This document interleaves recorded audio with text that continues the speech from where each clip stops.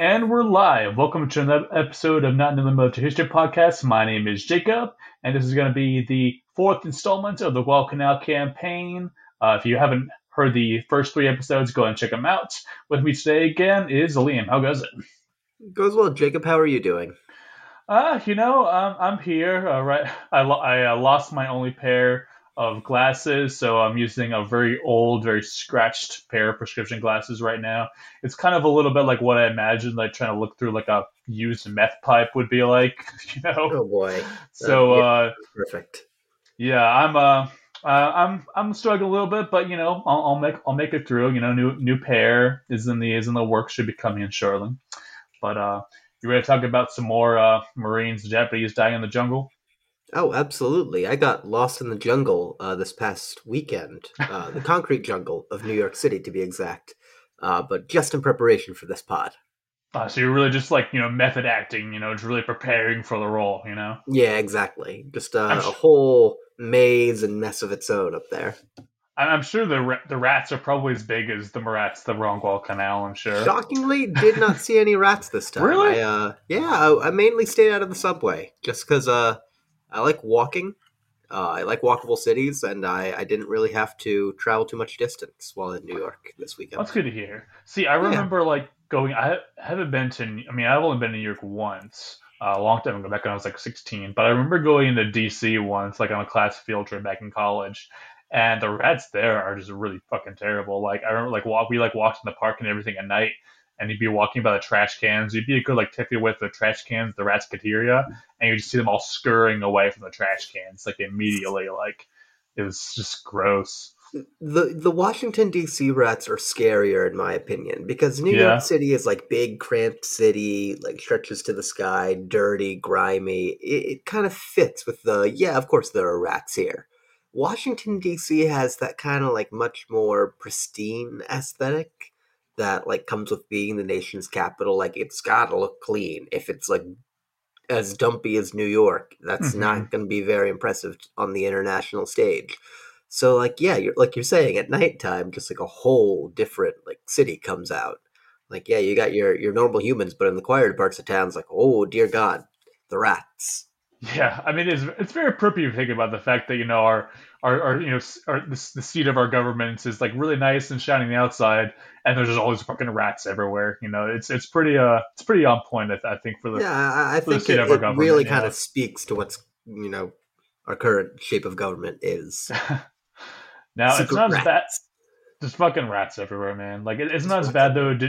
About as the Chicago rats. Like they've actually, I remember reading an article where they've actually, the rat problem there has gone so bad they basically enlisted feral cats to help them out. Like they would build these like outside shelters and everything for these cats. These are cats that like they're basically pretty much like so feral to the point where like nobody's ever gonna be able to adopt them. So it's actually a good thing for the cats because it gives them like a nice little warm, like little structure in the winter they can kind of curl up. In the meantime, they just are tearing up these rat populations. So Jesus. Well, hey, if it works, it works. exactly, Support who am I to support the judge? natural cycle of life. Absolutely, fuck up those rats. But so, anyways, so we're last we left off, the Marines had just endured one hell of a bombardment at Henderson Field, and there'd been some actions along Botanical as well. And we're going to go ahead, and this is kind of part of the lead up to the next big battle, which would be for Henderson Field, which we're going to talk about in just a second. So at this point, where are the Japanese in their planning? So we're going to talk a little bit about that. So at this point, the Imperial Army commanders agreed that the newest offensive needed to target Henderson Field and American artillery positions, but they disagreed on where the axes of attack should be. So Colonel Matsumoto of the 2nd Division pushed the coastal area, while Colonel Tsugi of the 17th Army advocated for inland push. So the plan started out relatively simple, but complexity was added when they assigned Coley Point, which is 8 miles east of Lunga, into their plans. This is kind of like a classic example of do you know the term mission creep? I do not.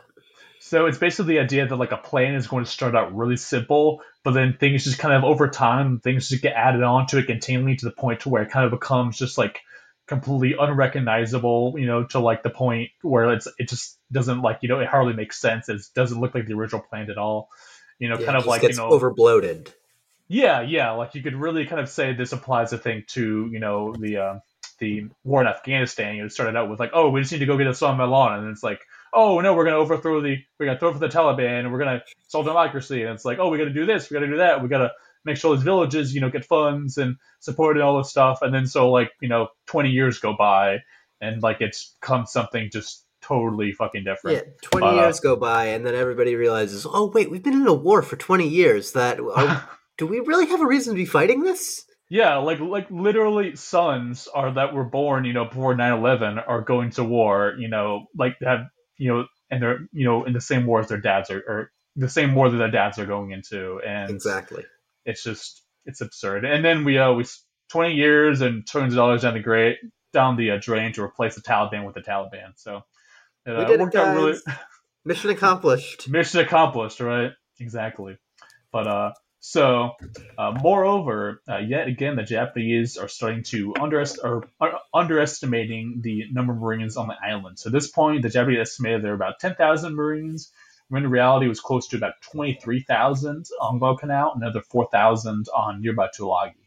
So, but despite this underestimation, the Japanese really weren't super confident at this point. They had very few artillery guns. They were very scarce on ammo for them, and the loss of their positions along the Tanakal meant that it would be much harder to advance the airfield. So during the previous campaigns, the Marines went ahead and captured their positions along the Tanakal River, and then so that meant that things were going to be a bit harder for them if they wanted to go ahead and get to Henderson. So on October 15th, the Japanese observed the American positions from the top of Mount Austin, the highest point on Guadalcanal, and they determined that the airfield was only lightly defended in the south. So with this information, a plan started to form. So the main body, or General Nasu, would attack the airfield from the south, while the detachment under Colonel Sumiyoshi would serve as a distraction by attacking from the east around Lunga. So the two elements began their march on October 16th and 18th, respectively, and the day of the attack was set to October 22nd. So at this point, though, as the Japanese are marching towards the airfield, this is about a 30-mile march. They're going from their initial from Coley Point. I'm sorry, not Coley Point. From the early embarkment point to Henderson Field, and they're starting to grow kind of a bit more confident over the day, day by day, because at this point the Marines haven't yet detected them.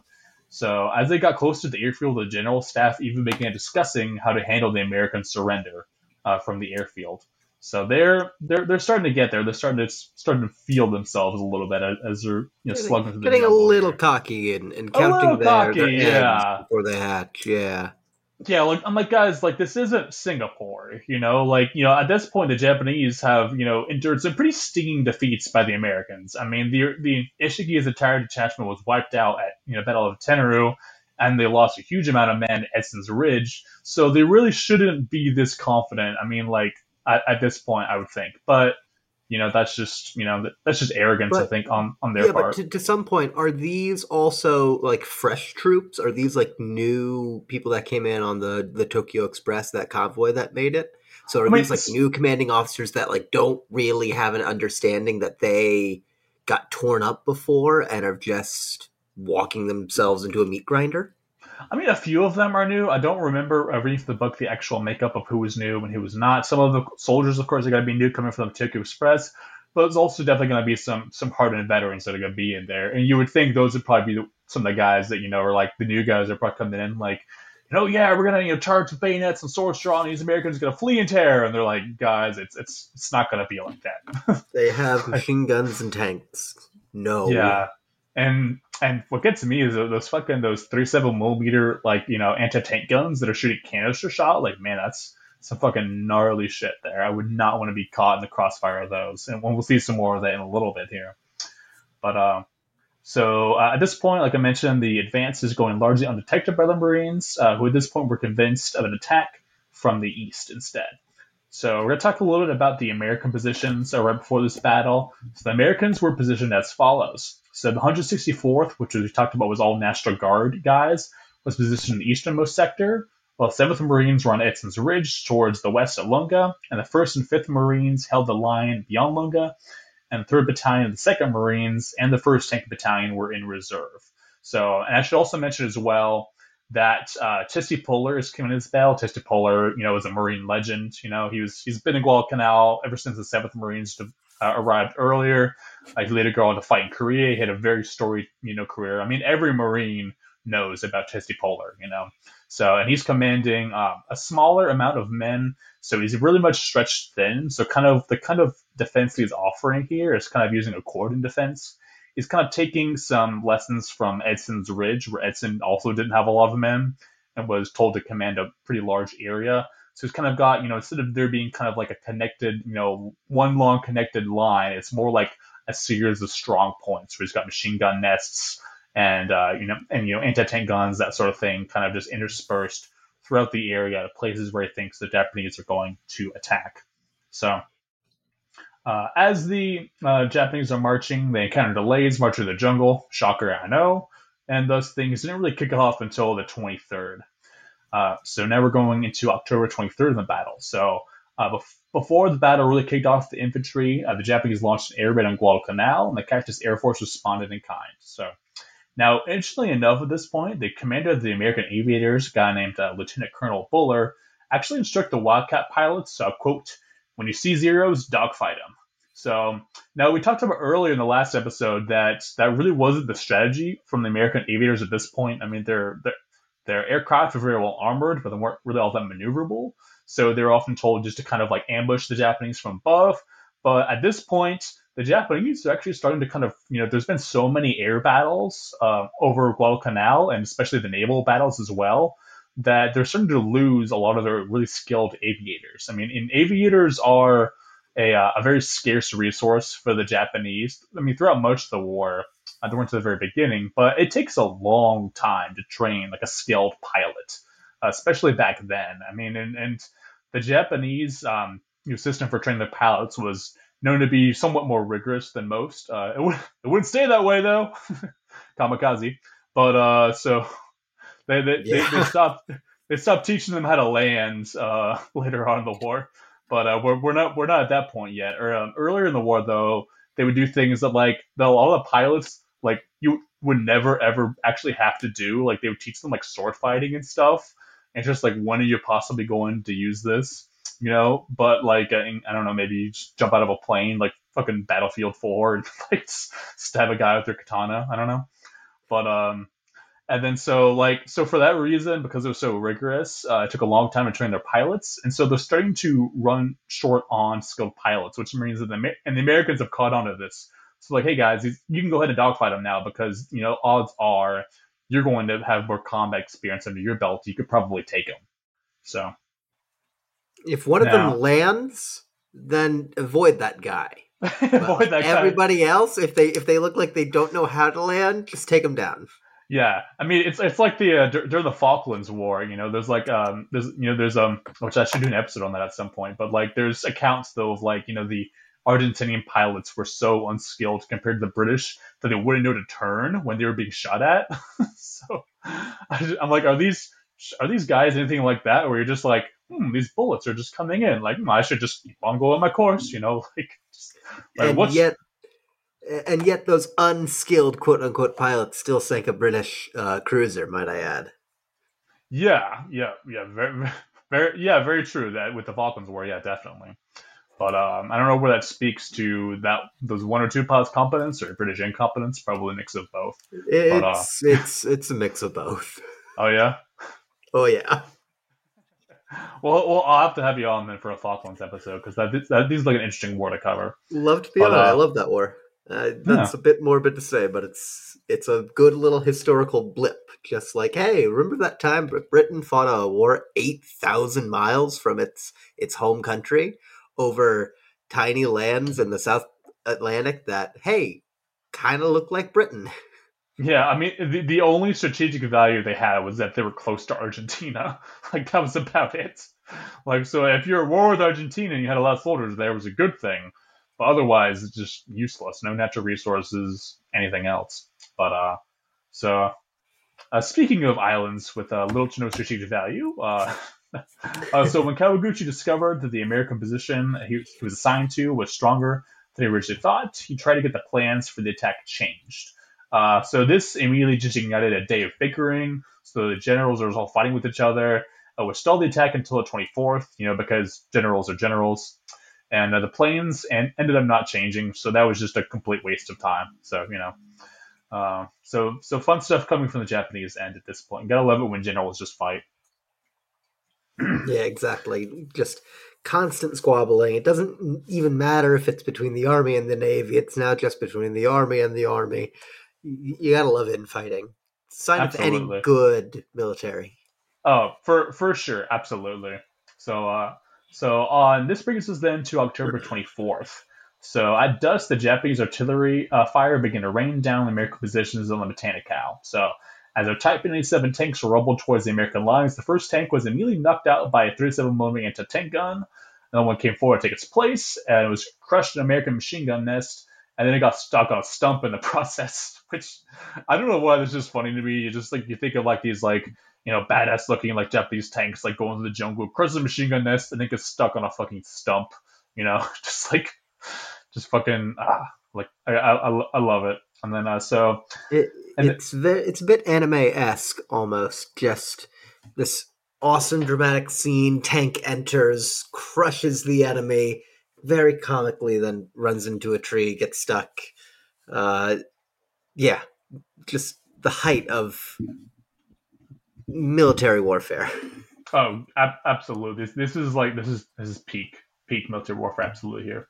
So then, Private Joseph D.R. Champagne disabled it by placing a grenade in its tracks, and it was then destroyed by half track mounting a 75 millimeter gun. So this tank just got fucked up. It's got stuck on a stump. Its tracks get destroyed by just some random private with a grenade, and then it just gets nailed by a fucking 75 millimeter gun. Which the 75 millimeter gun is what the Shermans used. So that's a big fucking gun. And then, so anti-tank guns then destroyed two other Type 95s in the first wave, then five more in the second wave. So the Japanese tanks in this wave of attacks suffered tremendously. So out of 44 men of the first tank company, just to get an example, only 17 would survive the battle. So, which gives you an Jeez. idea. Yeah, yeah. I mean, and the Japanese were not known for fielding very effective tanks. Uh, and then there's a reason that the American Grant tank, or also known as the Lee tank, if it had. So there's the Grant tank and the Lee tank. The only difference is that the Lee tank had an extra turret for machine gun up top. But it's this very weird looking kind of. I don't know if you've ever seen it before, but it's a very weird kind of wonky looking tank where normally the big gun is placed in the turret, but with the Grant they decided to place the big gun like in the hole instead, and then they had a Oh, turret with like a smaller gun as well, which made it really tall. And then, I mean, it was used to decent effect in North Africa until it ran into some of the really bad German tanks, and it was phased out by the Sherman. But because the Japanese tanks were generally so shitty, it actually continued to be used throughout the Pacific War when it was basically obsolete in Europe. So that should kind of give you an idea about just how shitty the Japanese tanks were for the most part. sir, we have 100 of these tanks that turn out to be crap against the Germans. Well, the Japanese tanks keep rolling on the tree stumps, and those things have guns, so send them to the Pacific. Here we go. The Pacific guys can use them. Those tanks are shit. They'll be all right. But so artillery and the mortar fire from the Marines nearly obliterated the first attack within hours. So sitting down 6,000 shells in just 1 hour alone, and the Marines only suffered light casualties. So at this point, so just raining hell down the Japanese. So meanwhile, the Sendai divisions started heading towards the southern portion of Henderson Field, and the Lieutenant Colonel Jesse Polar had a 700-man force stretched along a 2,500-yard wide gap in the regimental front, which was exactly where the Japanese are heading. So the Japanese have found this weak spot in the American line, and they're just steamrolling right towards it. So, lucky for Polar, the Japanese attack on his lines was largely disorganized and chaotic due to their tiring jungle march, along with the rain downpour that came right before the attack. So, like I said, they've just marched 30 miles to the jungle. There's been a rainy downpour, so these guys are already exhausted, and they're being told to launch an attack. It usually does not go well when that happens. So, the Japanese right wing at this point was so disorganized that it pretty much barely participated in the battle at all. Like, it almost did not participate. And then, in contrast, the left wing immediately landed in the thick of it, attacking Colonel Polar's lines with ferocity. So, the Japanese tried to press the American machine gun emplacements before the artillery started raining down. So, initially, they tried to sneak through the tall grass in order to get as close as possible to the American lines before attacking. But some of the fatigued soldiers just began standing up and shouting war cries before the order was given. So the Marines just started opening up with their mortars and machine guns. So you've just got these delirious Japanese soldiers that have just completed this brutal, like, 30-mile march to the jungle, been through like a heavy downpour, and like I just imagine it's like a cartoon sketch where like the officers like sneaking through tall grass and everything, like all like secret swirl, and the officers are like, okay, man, like we're almost there.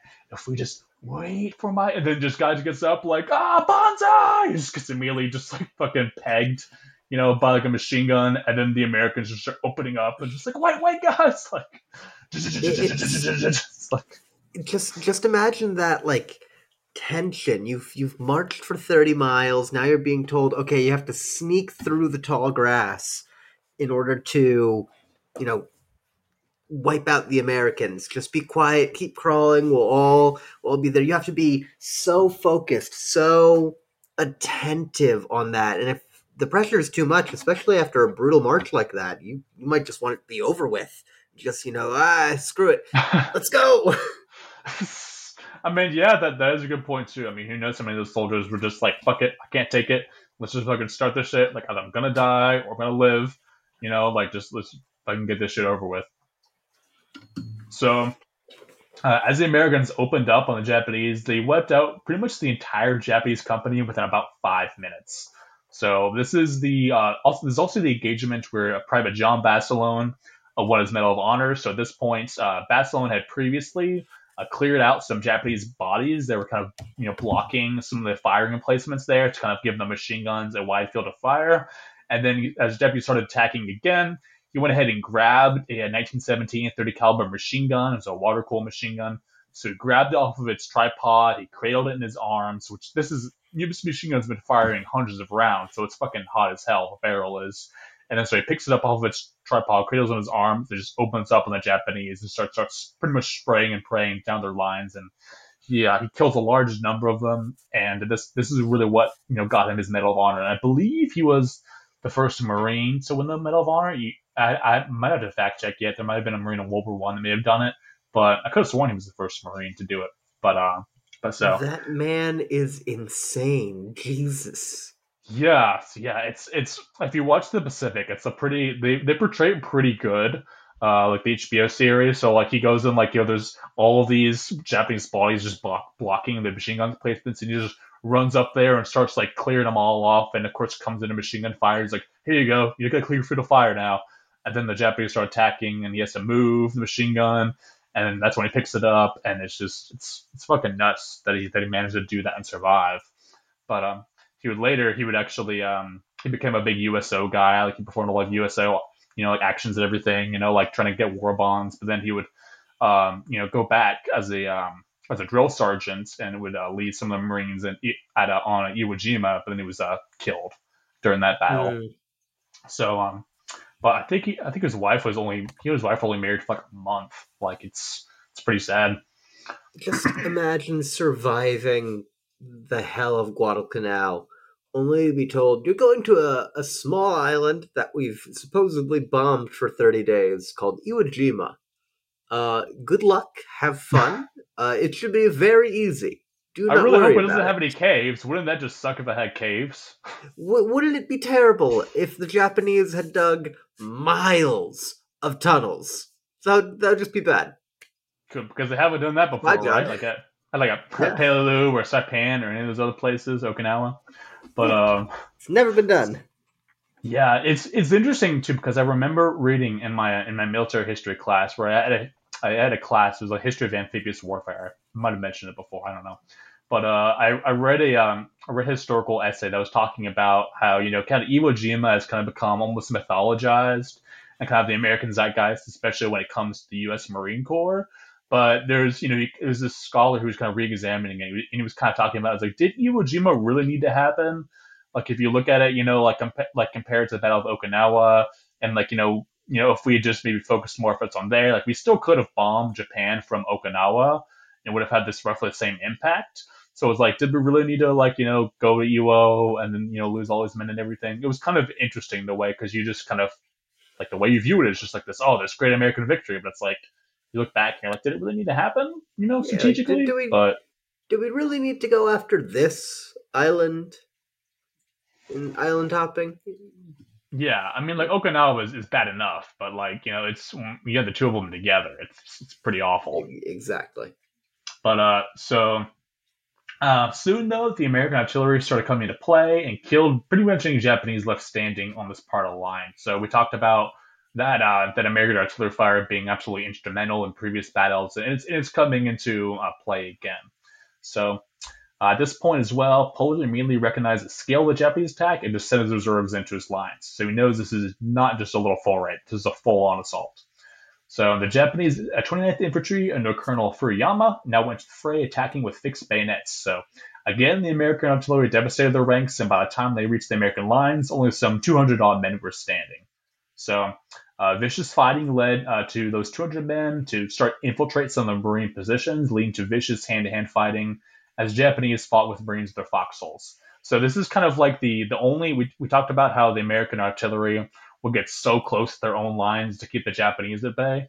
But when that happens, you either have like as a Japanese soldier, you have two choices. You can either retreat or you can basically hug the American positions with the hope that they're not going to risk obliterating their own soldiers, which can lead to, of course, some of that really vicious close combat hand to hand, knives and spades and pistols and that sort of fighting. But so by 4 a.m., though, the Japanese had not broken through, and then General Nasu ordered Furuyama to withdraw. So by attack's end, the Japanese were so spread out and disorganized that Furuyama himself had immediate command of only 10 men. So he's only got 10 guys around him that he can actually marshal orders out to. Everybody else is just What? either, yeah, everyone else is just either dead or just spread so far out to where, they can't communicate. I mean, like, you also think about, like, it's not like they have like like portable radios and like I mean yeah they've got like some of the guys have combat telephones, but if that telephone gets blown up or that guy dies, you're fucked. But I so mean, yeah, it's it's just so insane for me to think like that level of decimation and confusion is what they went into, where like that they get so broken up like that. Like you normally think of World War II where it's like, yeah, they'll have like one coherent line that they'll be able to like fall upon or get order to retreat or something like that. Not no, the Americans like blew them up so badly that the commanding officer had 10 men in his line of sight at earshot, and the rest of his 200 odd men were so spread far out that he could not communicate with them. yeah. I mean, I just imagine the look on his face, like what it must have been like. Okay, regiment, like is this it? Yep, that's it. That's all you got. That's all you know that you have. Get 10 guys left standing with you. So that would end the attacks on the 24th. So now we're going into October 25th. So the next morning, an American SBD dive bomber took off and observed several Japanese cruisers and destroyers off the coast, which were blocking the Americans from receiving reinforcements. So, moreover, earlier the Japanese had erroneously reported that the airfield had been captured, causing some of the Japanese units to start pulling away. So there was this report came out and said Americans captured. The Japanese were like, okay, cool, we don't need to go there. I just imagine if the guys on the ground had actually known like what it must have been like. Guys, no, come back, guys. Is not taken. Like, Lord.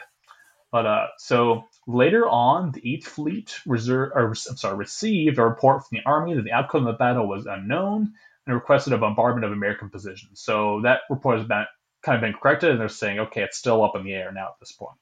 So the Navy believed that a bombardment might actually tip the scales in favor of the Japanese Army. So throughout the rest of the day, the Japanese Air Force and Navy continued to bomb Henderson Field. And at 9 o'clock, the Japanese resumed their attack in earnest, launching wave after wave of soldiers at the Marine positions. So during this attack, the Japanese left wing was continually thrown back due to superior Marine firepower. Just as an example, on one stretch of jungle alone, 250 Japanese were killed by 37mm canister shots, so from those anti-tank guns. And the right wing did not engage itself in combat, and the reason for this was, I'm going to quote the book, my main source for this battle. The reason is, it says, quote, for reasons that are hard to understand. So even the author is like, I don't even know why the fuck they didn't actually go into the battle. Like, I don't know if they're just tired or spent, or they're just too delirious from like battle and marching in the jungle. But they aren't in it today. So and then Jesus. yeah. So finally, though, the Japanese commander Oka entered the battle along the east-west ridge. So at this point, now this is kind of another interesting little tidbit as well along the American side. So Platoon Sergeant Mitchell Page won the Medal of Honor when he ran through enemy fire to pick up a machine gun that had previously been disabled. And along this attack, here too, the Japanese were thrown back when the Marines counterattacked along with the rage of hand grenades. So the Japanese finally halted the attack when they realized that it failed because they simply had no more reserves to commit. They had no more men left in the attack. So from the 26th to the 27th, the Marines repulsed what they had actually thought were more attacks, but in reality, they were just the Japanese attempting to recover their wounded. So man, Oh, the Japanese really just fucking can't catch a break here. They're after they've even stopped their attack, they're just trying to get their wounded. I mean, I'm sure that. I mean, it's not like they probably. I don't know whether or not if they came out there with white flags. I mean, they probably couldn't communicate due to language barrier either way. But I'm sure whatever they had said, the Marines. I mean, the the the way of combat in the Pacific probably tells me the Marines would not have let just them retrieve their wounded, even if they politely asked. So no, there would have, exactly. yeah, When I think of marine and war crime like that, I think of that like that hunter hunting a rabbit meme where it's like, oh, it's so cute. I can't kill it. Tosses a knife out into the open. It's got a weapon. pretty much, yeah, no, for sure. And then now I'm just thinking about that one Last of Us, like a meme where it's like the rabbit comes out and the girl's like, "Oh, that's the cutest fucking thing I've ever seen." Just make it nailed by an arrow. It's just like, "Oh no!" Like, but so now we're gonna go ahead and talk about the aftermath of the battle. So over the course of the battle, this is the known as the Battle of Henderson's Field. So over the course of the battle, the Americans reported 90 killed and 192 wounded. In contrast, the Japanese reported losing about 2,000 men, but in reality, it's likely closer to 3,000 men. So Yeah, because there's, they gotta hide everything as much as yeah, they can. yeah, they're not going to tell the guys, just like with the Navy after Midway, they're not going to actually tell the guys back home how bad it really was.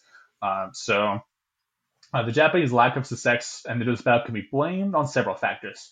So, of course, there was the classic underestimation of difficult terrain. So they had a 30-mile trek through the jungle to try to achieve surprise, but in reality, it led to lots of fatigue and supply shortages.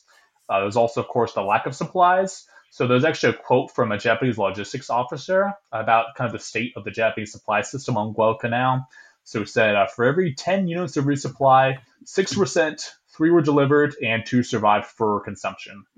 So we talked a little bit about last episode, just about how logistics can affect someone's morale. If you're a soldier and you're not receiving your rations, or you're having to severely reduce your rations, you're not going to fight as well. You're not going to be physically as able, and then your morale, your mental state is just going to take a free fall. Whereas if your enemy is well fed and they're well supplied, their morale is going to be much much better. So As someone who routinely sometimes has to work on an empty stomach, my morale is very low when I am hungry. yeah, nobody likes. I mean, I don't even like just I can't even just sit there and do nothing on an empty stomach. I can't imagine having to just trek through the jungle for 30 miles and then fight a massive battle all on an empty stomach. I would desert before we even got to the jungle. I'd just be like, And it's not even like you don't even have the morale that if you survive and win the battle, you'll get food. It there's no promise of food if you go back to camp, or yeah, if the battle doesn't go well, you're going back to starve. So there's no yeah, morale to fight for. yeah. I mean, basically, your best hope is that you manage to somehow win the battle and then you manage to loot the marine stores. And then, which even at that point, we talked about how bad supplies the Marines were a lot of times. I mean, even that wasn't guaranteed.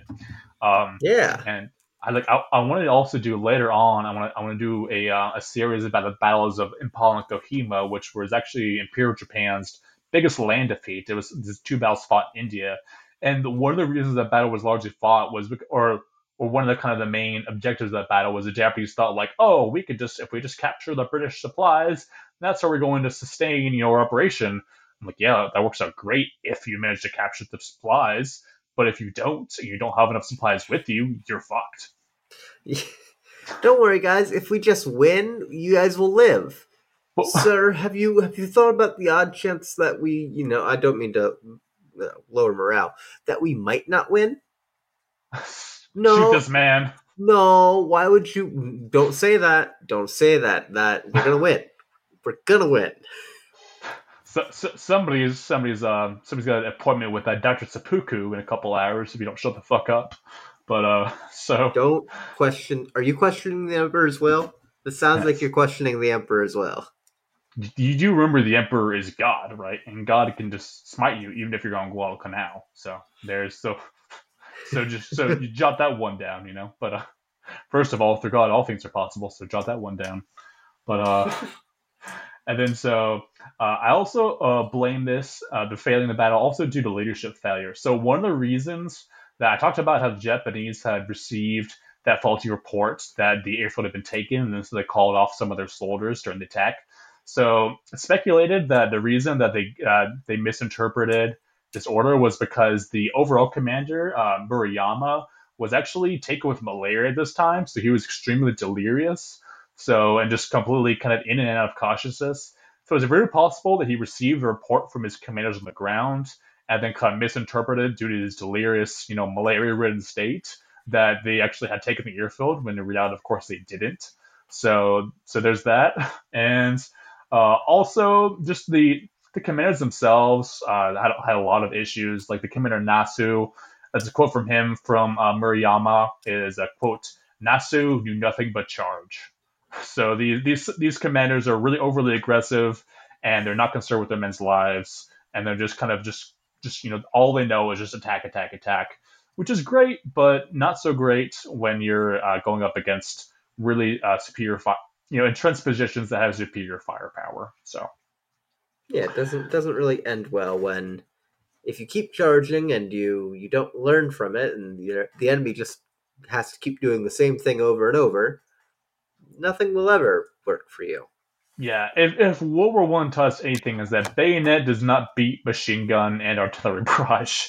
So But I think the statistics in like World War One, I think they did like a compilement of like all the different like reasons people were in like military hospitals in World War One, and bayonets was like less than a percentage, and like which is crazy. We think about like the military pretty much put their entire tactical strategy on the bayonet charge for large portion of the war. But anyways, so, what happened to Furuyama, that guy who had only 10 men under his command at the very end of the battle?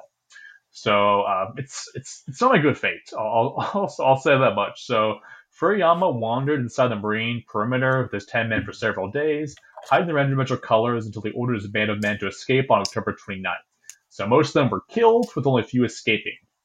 Before he killed himself, he wrote in his diary, quote, "We must not overlook firepower," and, quote, "I'm going to return to my borrowed life today with little interest." So, which is pretty depressing. Just like, I'm gonna go ahead and Wow.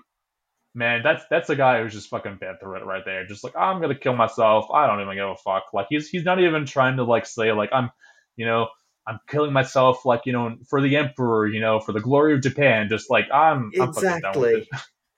I'm It's done with just this like shit. I'm fuck out. you guys, fuck this island. I hate it here. There's no other way because they're not gonna let me leave this island. Peace, motherfuckers. I'm Yeah, done. he's like, yeah. I mean, he knows either he's getting taken out either by a marine bullet or by his own hand. So he's like, might as well be by my own hand. So that's Exactly. just He wants to have a that. say in it. Yeah, that's just the state that some soldiers are called into, and at some points in history. But marine firepower once more had won out against the superior Japanese numbers. So, and also of note, Vandegrift had his kind of very risky cordon style defense, but ended up paying off at this point. I think largely due to that superior firepower we talked about. If he didn't have those types of weapons, the canister shot, the machine guns, the artillery, very importantly, the artillery, then I don't know that his numbers would have won out against the Japanese. So, also of note was the Cactus Air Force. So, September 27th through October 27th, so about a month, the Japanese Air Force managed to shoot down 131 Japanese planes. And I also forgot to mention this as well earlier when I was talking about the Air Force. So to give you an idea about kind of the state of the Japanese Air Force as far as pilots were concerned, there were about 767 aviators at the time of Pearl Harbor. I'm sorry, they were present at the Pearl Harbor attack, not the entire Japanese Air Force. But out of those 767 men, only 409 remained at this point in the battle of after this battle in Guadalcanal, which should just give you an idea about how bad their casualties have been. So Man, that pilot experience is really playing a major like effect here. Just they have how many planes did the U.S. have on Guadalcanal? uh, I can't say that off the top of my head. It's not a lot. I mean, not much. It's probably I'd say at this point under 200, maybe under 150. But But still, the fact that they're having like that much of a success rate in not just dogfights, but even against bombers and ignoring zeros half the time. That's incredible. yeah, I mean, I mean, I think you really got to think about the fact that these American pilots are there every single day. They're constantly fighting wave after wave of Japanese pilots, so they're building up that experience really fast. Whereas all these Japanese pilots may be sent in from other areas, to replace the ones that they've lost. So it could be you could have you could easily have a Marine aviator that's maybe killed like 10 Japanese pilots, shot at a couple bombers, coming face to face with a completely green Japanese pilot. I mean, and the Japanese, I mean, the Zero was a very good plane, at this point still, but that doesn't do shit if you don't know how to use it. So, and later on in the war, the Battle of the Philippine Sea. I mean, you'll just see just kind of what kind of effect the lack of experience some of the Japanese aviators would have on certain battles. But so to kind of end out this episode, I'm going to briefly go over the Battle of Santa Cruz Islands. So from October 25th through the 27th, the U.S. and the Japanese fleets fought this battle right off Santa Cruz. I know, shocker. Battle of Santa Cruz Islands off of Santa Cruz. But so in this battle, the Japanese managed to win a tactical victory. They didn't lose any ships in this battle, whereas the U.S. lost the aircraft carrier Hornets, and they lost one destroyer along with 81 aircraft destroyed. So the U.S. only lost two. At this point, the U.S. had only two carriers left to defend the Solomons. Those were the Enterprise and the Saratoga. However, though, the Japanese lost 99 aircraft in the cruise, which was, like I said earlier, that's going to be a loss. It's really going to stink for them, and it's a loss that it's going to take them much longer to actually regain those lost pilots. So, Yeah, and then exactly. I mean, they can rebuild the planes, but that is a hefty body count of pilots that even if they like manage to recover half, let's say that's like the best case. That is just a major chunk of their piloting corps gone. yeah, absolutely. And while this battle was a tactical victory for the Japanese, it was more of a strategic victory for the United States because it managed to actually keep the Japanese away from Guadalcanal and away from bombing Henderson Field further. Moreover, the Japanese, two of their carriers suffered enough damage to actually take them back to Japan for repairs, removing them from the theater. And of course, the Americans are going to be able to eventually, those carriers that they're going to lose, like the Lost Hornet, they're going to eventually be able to replace those carriers.